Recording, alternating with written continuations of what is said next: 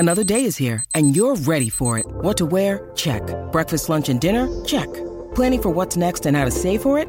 That's where Bank of America can help. For your financial to-dos, Bank of America has experts ready to help get you closer to your goals. Get started at one of our local financial centers or 24/7 in our mobile banking app. Find a location near you at bankofamerica.com/talktous. What would you like the power to do? Mobile banking requires downloading the app and is only available for select devices. Message and data rates may apply. Bank of America N.A., member FDIC. Good evening, I'm Albie Oxenrider, and welcome to The Final Word. This is a show that invites you into the conversation. You can get your opinion on TV right here on Channel 11 every Sunday night. And with that, let's get started by introducing you to tonight's three panelists from our partners at DKPittsburghSports.com. Welcome back, Dan Kovacevic. Hi, Albie. All I got to do is get on base. All Benz has to do is get on base because Dale Lolley's coming up in the Yoshi Tsutsugo role to knock one out of the park. From the Trib, there he is, Steelers radio host Tim Benz. Well, speaking of that home run, I really do enjoy Greg Brown's Sugio call a hell of a lot more than I ever did that stupid song from Phil Collins. And from DKPittsburghSports.com as well, Dale Lolley. Hi, Dale. There are no backups here in this game tonight. This is all about the starters. Some of the topics we're talking about tonight. 5 words on how the preseason changed your Steelers' outlook. How ready will the defense really be on opening day? The backup quarterback situation and memories of the Pirates playoff run now that the last man standing from that era is gone. First, tonight's big topic. The preseason is in the books for the Steelers. What's your biggest surprise or disappointment from the preseason? We start with Dan. I'd say that my biggest surprise, if you can call it that, really has been the Steelers' offensive line isn't a catastrophe. And I don't expect that it will be. I had more hopes about this group than most did, I think. But watching them individually do things well, other than maybe Chuks Okorafor, who's been inconsistent, I somewhat, at least a little bit, have my hopes up. But I'd really like to see Zach Banner be able to stay on the field, and I'd like to see the coaches be open-minded about utilizing Dan Moore. Tim, you're up next. I'll go with a theme that I've been going with throughout the preseason. I didn't expect this to be the case, but from the word go, it's felt that way, that this team is deeper than I expected. I think the depth of the front 7 players is significantly better than I expected. There are lots of questions about how to deploy the players in the secondary, but some of them, including Trey Norwood and Pierre, and also even Justin Lane as the preseason went along, don't look as lost as I thought they might be. And to go back to Dan's point, a guy like Dan Moore, who looked really bad in the first couple of training camp sessions, got better as the preseason went along. So I do think the team is not as thin as I expected coming into the regular season after what I saw in the preseason. Dale? I'm going to go with a little bit of a disappointment here, and I'm a little disappointed that nobody other than Cam Sutton looks competent enough to play that nickel corner spot. I know a lot of people are looking at that and say, who's the nickel corner? Well, he's been there the whole time. The nickel corner is who we thought it would have to be if they couldn't find somebody else, and they couldn't find somebody else. All right, a reminder, keep those comments coming. You can find us on Twitter at WPXI Final Word, on Facebook at The Final Word. Now it's time for 5 words. Give us 5 words on how much the preseason did or did not change your impression of how the Steelers will do this season. All right, first to social media. Twitter, Clay says Colbert knows how to draft. Also on Twitter, hoping no starters get hurt. And from Facebook, excited for the regular season. Now it's the panel's turn. We'll start with Dan. Ben will throw it deep. That was one of my big concerns going into this camp. And from the first session at Heinz Field, you could see that Ben had no problem cutting it loose. It might not be what it was 4 or 5 years ago, but seeing him throw the ball that way, hearing him talk about the difference in his arm health, his arm strength compared to what it was in 2020, let's not pretend anything else matters more than this, right? Tim? A game or 2, maybe. I had said 8-1 only half jokingly because I thought the Steelers would regress from where they were last year, and by law Mike Tomlin can't finish below 500, so even into a 17-game season I just assumed a tie. So I said 8-1, but I still think they're kind of in that neck of the woods. I think they're a 9 or 10 win team, and if they get to 10, they'll definitely get into the playoffs. 9, it's probably going to come down to tiebreakers for that 6th or 7th spot. All right, 5 words, Dale. Not one little flipping bit. Nothing changed for me from what I saw. I saw this team, in every OTA practice, every one of their mini camp practices. They are who I thought they were, and to Tim's point, I think they're a 10-win football team. I honestly do. I thought that going into camp. I think it now. And as we see some of the attrition start to take place around the division and around the NFL, that only kind of solidifies what I thought. All right, Dan, we have about 45 seconds that we're going to throw back to you. The Vegas over-under on wins for the Steelers is 8.5.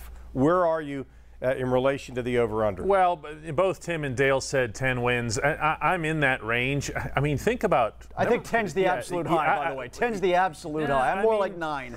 I mean, you're looking at a team that's got legitimate star talent. I understand that they haven't filled in all the blanks, but they still maybe can do some of that between now and kickoff. I look at that star level talent and think to myself, if the supporting cast can just do this, they're going to be okay. But one of those injuries that one tweeter mentioned, like you can't have injuries to a starter. They've already got one in Stephon Tuitt. We'll see when he comes back. And you're going to get him. There's no such thing as going through a whole season where you don't have any injuries to starters. That's just not going to happen. Yeah, it's just a matter of who that injured starter is. And for how long. And who's he missing against as well also matters. All right. The Steelers again with a difficult schedule as well, so it's going to be interesting to see how this pans out. Steelers are back at practice tomorrow, and they open up the season September 12th in Buffalo. More Steelers talk ahead, including any concerns about how ready the defense might be. Joey Bag of Donuts says if Bush isn't ready, Schobert can step in. TJ will be fine. Tuitt is a big concern. All right, the panel's going to jump into all that when we return on The Final Word.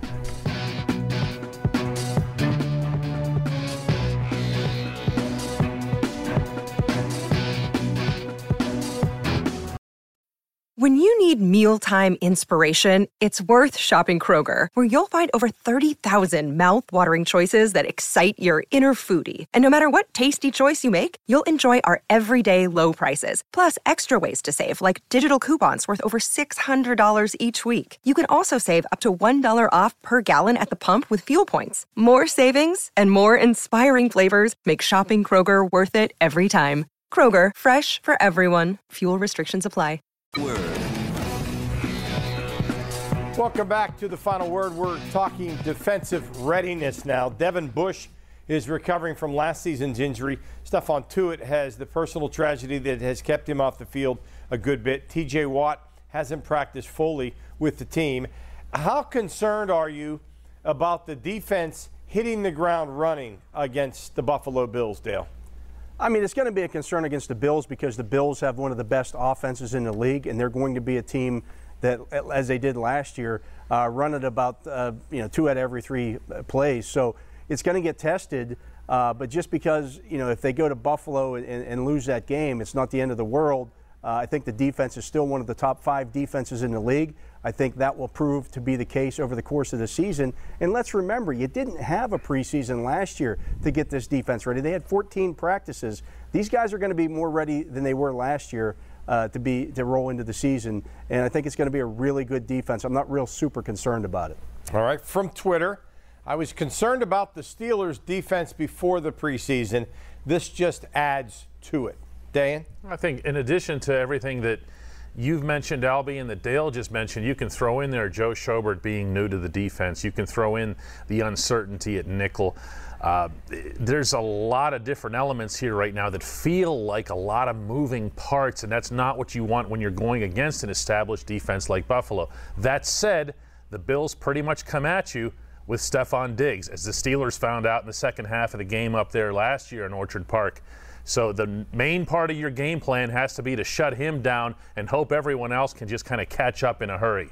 Tim? Yeah, and you better hope that your linebackers can cover underneath if you're playing as nickel as much as you are against Cole Beasley. That comes into play too. Look, I thought when they were cruising last year that Buffalo was going to be the loss for them that was going to derail their unbeaten season until they lost before that with games against, Washington and Cincinnati. So, I wouldn't be stunned if they lose this game to Buffalo. I know Buffalo hasn't had the easiest preseason themselves, and that might be because their defense isn't ready. I know the big picture is this. They've got to use a Tomlinism, a new Tomlinism here that we got this week. They've got to squirrel away those nuts. Oh, he did say that. When it comes to wins at some point in September and October, they've got to squirrel away wins because that meat grinder at the end of the year, baby, that schedule, that's going to be tough down the stretch. You better have some W's squirreled away in the red barn that needs the red paint to make yourself feel comfortable going into December. All right, sticking with the Steelers, the topic that dominated the preseason, the backup quarterback battle. Tim, how did Friday night's outcome influence your opinion of the Steelers' backup QB situation? It didn't really influence my opinion because I always felt like, Mason Rudolph had improved at virtually the same rate that we had to give credit to Dwayne Haskins for improving. I mean, after all, Albie, we all have the image in our heads of Mason Rudolph not doing well against Cincinnati on the road and the horror show that was the Cleveland game, and we think he's never allowed to play better than that. And then, well, lo and behold, he did play better against Cleveland in the final game of last regular season. His numbers were pretty good in the preseason, and I just had this angst about the whole backup quarterback situation the entire training camp and preseason because people just wanted to say, well, Dwayne Haskins is going to be better because he's here because he got black and gold pixie dust sprinkled on his head. Like, he's allowed to improve, but Rudolph isn't. And I think Rudolph has gotten better, too. I'm fine with Rudolph being the 2, and let's see how Haskins does develop if they got to choose between the 2 next season, maybe. All right, let's go back to the viewers from Facebook. Nothing really changed. All along, the team will be in trouble if Ben doesn't stay healthy. Dale, you're next. Look, Mason Rudolph was going to be number 2. I've been saying it all along. Dwayne Haskins did not, by any stretch of the imagination, outplay him at any point during this whole process. And they had played equal. And to be the champ, you got to knock the champ out. I get it. It's Mason Rudolph, but let's not pretend that Dwayne Haskins was out there playing like Aaron Rodgers. He's a check down artist. That's what he is. He checks down. He consistently did that. And people are ready to crown him as the next great thing. The only way he throws the football at this point in his career still is if a guy is running college wide open, and that doesn't happen in the NFL. So there's still a ways to go for Dwayne Haskins. Doesn't mean he can't get better, doesn't mean he won't continue to grow, but he wasn't ready to be number 2. DK? I feel like I've got to be the one that stands up for Haskins here. I thought he had a pretty good camp. I disagree with Dale. I thought there were occasions, where he did look better than Rudolph. Now, Rudolph also had a good camp, and I agree with both of you guys that there was a rush to anoint Haskins, I think, by the public because everybody's constantly looking for the next franchise quarterback around here. My own feeling is that the next franchise quarterback isn't here yet. These guys were vying for number 2. If they were even doing that, Haskins did have a good camp. Haskins did improve his stock with the Steelers. Here's hoping something does come of it at some point. All right, turning to the Pirates, Gregory Polanco has been released, the last remaining player from the 2013 to 2015 wild card runs. With Polanco gone, how will those years now be remembered, Dan? Well, the sad part from the Pirates' perspective is that even though they made the playoffs those 3 years, they don't have a flag to show for it. That was something that Tony Watson talked to me about once after he was already with the Giants. He said, that's the part that I regret the most is when I come back to PNC Park later in my life, I'm going to look out there and there won't be a flag because they didn't win a division. As a result, I can't even put that group in with the 90 through 92 teams. You know what I mean? Because there were division winners in there. It's different. But, hey, they did break the losing streak. They did break the 20-year streak. All right. From Twitter, the result of not going all in when you had a chance. Tim?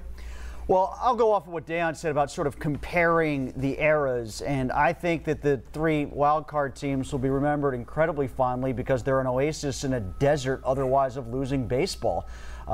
That's true. They didn't win a pennant like the NL East teams did 3 years in a row, but I'd also say there was a level of disappointment there in the first 2 years for the NL East winners because I think a lot of people thought they'd win, especially the 91 year, probably the 90 year, and then 92 would have been a bonus. And then just the gut-wrenching defeat in the manner that it happened in 92 makes that a whole different kettle of fish for an argument. But, I still think even though they never won a pennant and never got beyond the wild card game, they'll be remembered fondly because so little else good has happened to this franchise. Dale? At this point, they're just going to be the start of another long losing streak. I mean, let's hope it's not another 20 years. But, as Tim and Deion said, You really didn't win anything. You didn't even advance or win a series, let alone win a division. So, yes, it was nice to get into the playoffs, but man, you got to do something there every once in a while. Even if you just sprinkle in some winning seasons every once in a while. We can't go through another 20 years of just complete ineptitude. All right, when we come back, we're going to go around the horn on any topic. The final word is next. Is the final word. It's time now for the final word. Everybody gets a chance. Dan, you're up first. Yoshi Tsutsugo came up to the plate today with 2 guys on and 1 out in the 9th. The Pirates down a couple of runs, and he blasted that ball out of the ballpark. Well, at least to the upper Riverwalk. What do you do with this guy? 5 home runs in 27 at-bats since he's come over to the Pirates, but he's a free agent at the end of the year. He's going to turn 30 in November. And you're the Pirates trying to build with youth and unable or unwilling, depending on your point of view, to go and compete in free agency. Do you even try to keep him? Would he want to stay? What a weird situation. It's hard to even figure out exactly why he's here. Tim, final word. Yeah, well, I have a particular sensitivity to this topic because I was such a proponent of the Steelers drafting J.K. Dobbins and warred with many a Steeler fan about it, even though Chase Claypool turned out to be a good player. Now, that's a big loss for Baltimore, but it's funny to me that when I was leveraging J.K. Dobbins as the guy the Steelers should take, all I heard was, oh, Ohio State running backs are never any good in the NFL, and, oh, J.K. he's not that explosive, he's not that good. Then he goes out and has a pretty good rookie season when given the chance. And now all you see on Twitter is Steelers fans saying, oh, Baltimore's done. They lost J.K. Dobbins. Which one is it? Was he never any good, or is he going to ruin the Ravens? I'm getting confused here. Dale, final word. Tim's often confused, but that's another story. When teams come out of the draft, that's as good as they're going to look over the course of a season because injuries are going to happen. That's why, a couple weeks ago, ESPN put out a thing ranking the team's off seasons and ranked the Steelers dead last. Since the draft, however, the Steelers signed Melvin Ingram. They signed, they traded for Joe Schobert. They acquired, an offensive lineman in Trey Turner that's going to play a lot of snaps for them this year. The regular season begins in 2 weeks. It didn't happen in the offseason. Winning the offseason is not the goal. Winning in the regular season, however, is. Dale, I got Cleveland on the phone for you. They have a problem with that assessment. They like to win that offseason. They sure do. Thank you, guys. Our final word now from social media. I'm looking forward to seeing Ben operate with a real running back behind him. Hey, the Pirates are showing heart. Most counted them out, and understandably, before the season even started. And as we get set to go into September, only 3 teams in all Major League Baseball have a worse record than the Bucs. For the Pirates, though, you might think that finishing strong and avoiding 100 losses, it's all that's there. Well, give credit where credit is due. The Pirates have won 6 of their last 10. On Thursday night, they scored 8 in the 7th to beat the Diamondbacks. Today, Dan talked about it with the walk-off home run. Derek Shelton has it, at the very least, he's kept their spirits high. 31 games remain, and maybe what we're seeing is a team that's focused on much more than just avoiding what many think is inevitable, the 100 losses. I'm Albie Oxenrider, and that's the final word for tonight. For Day and Dale and Tim, see you next time.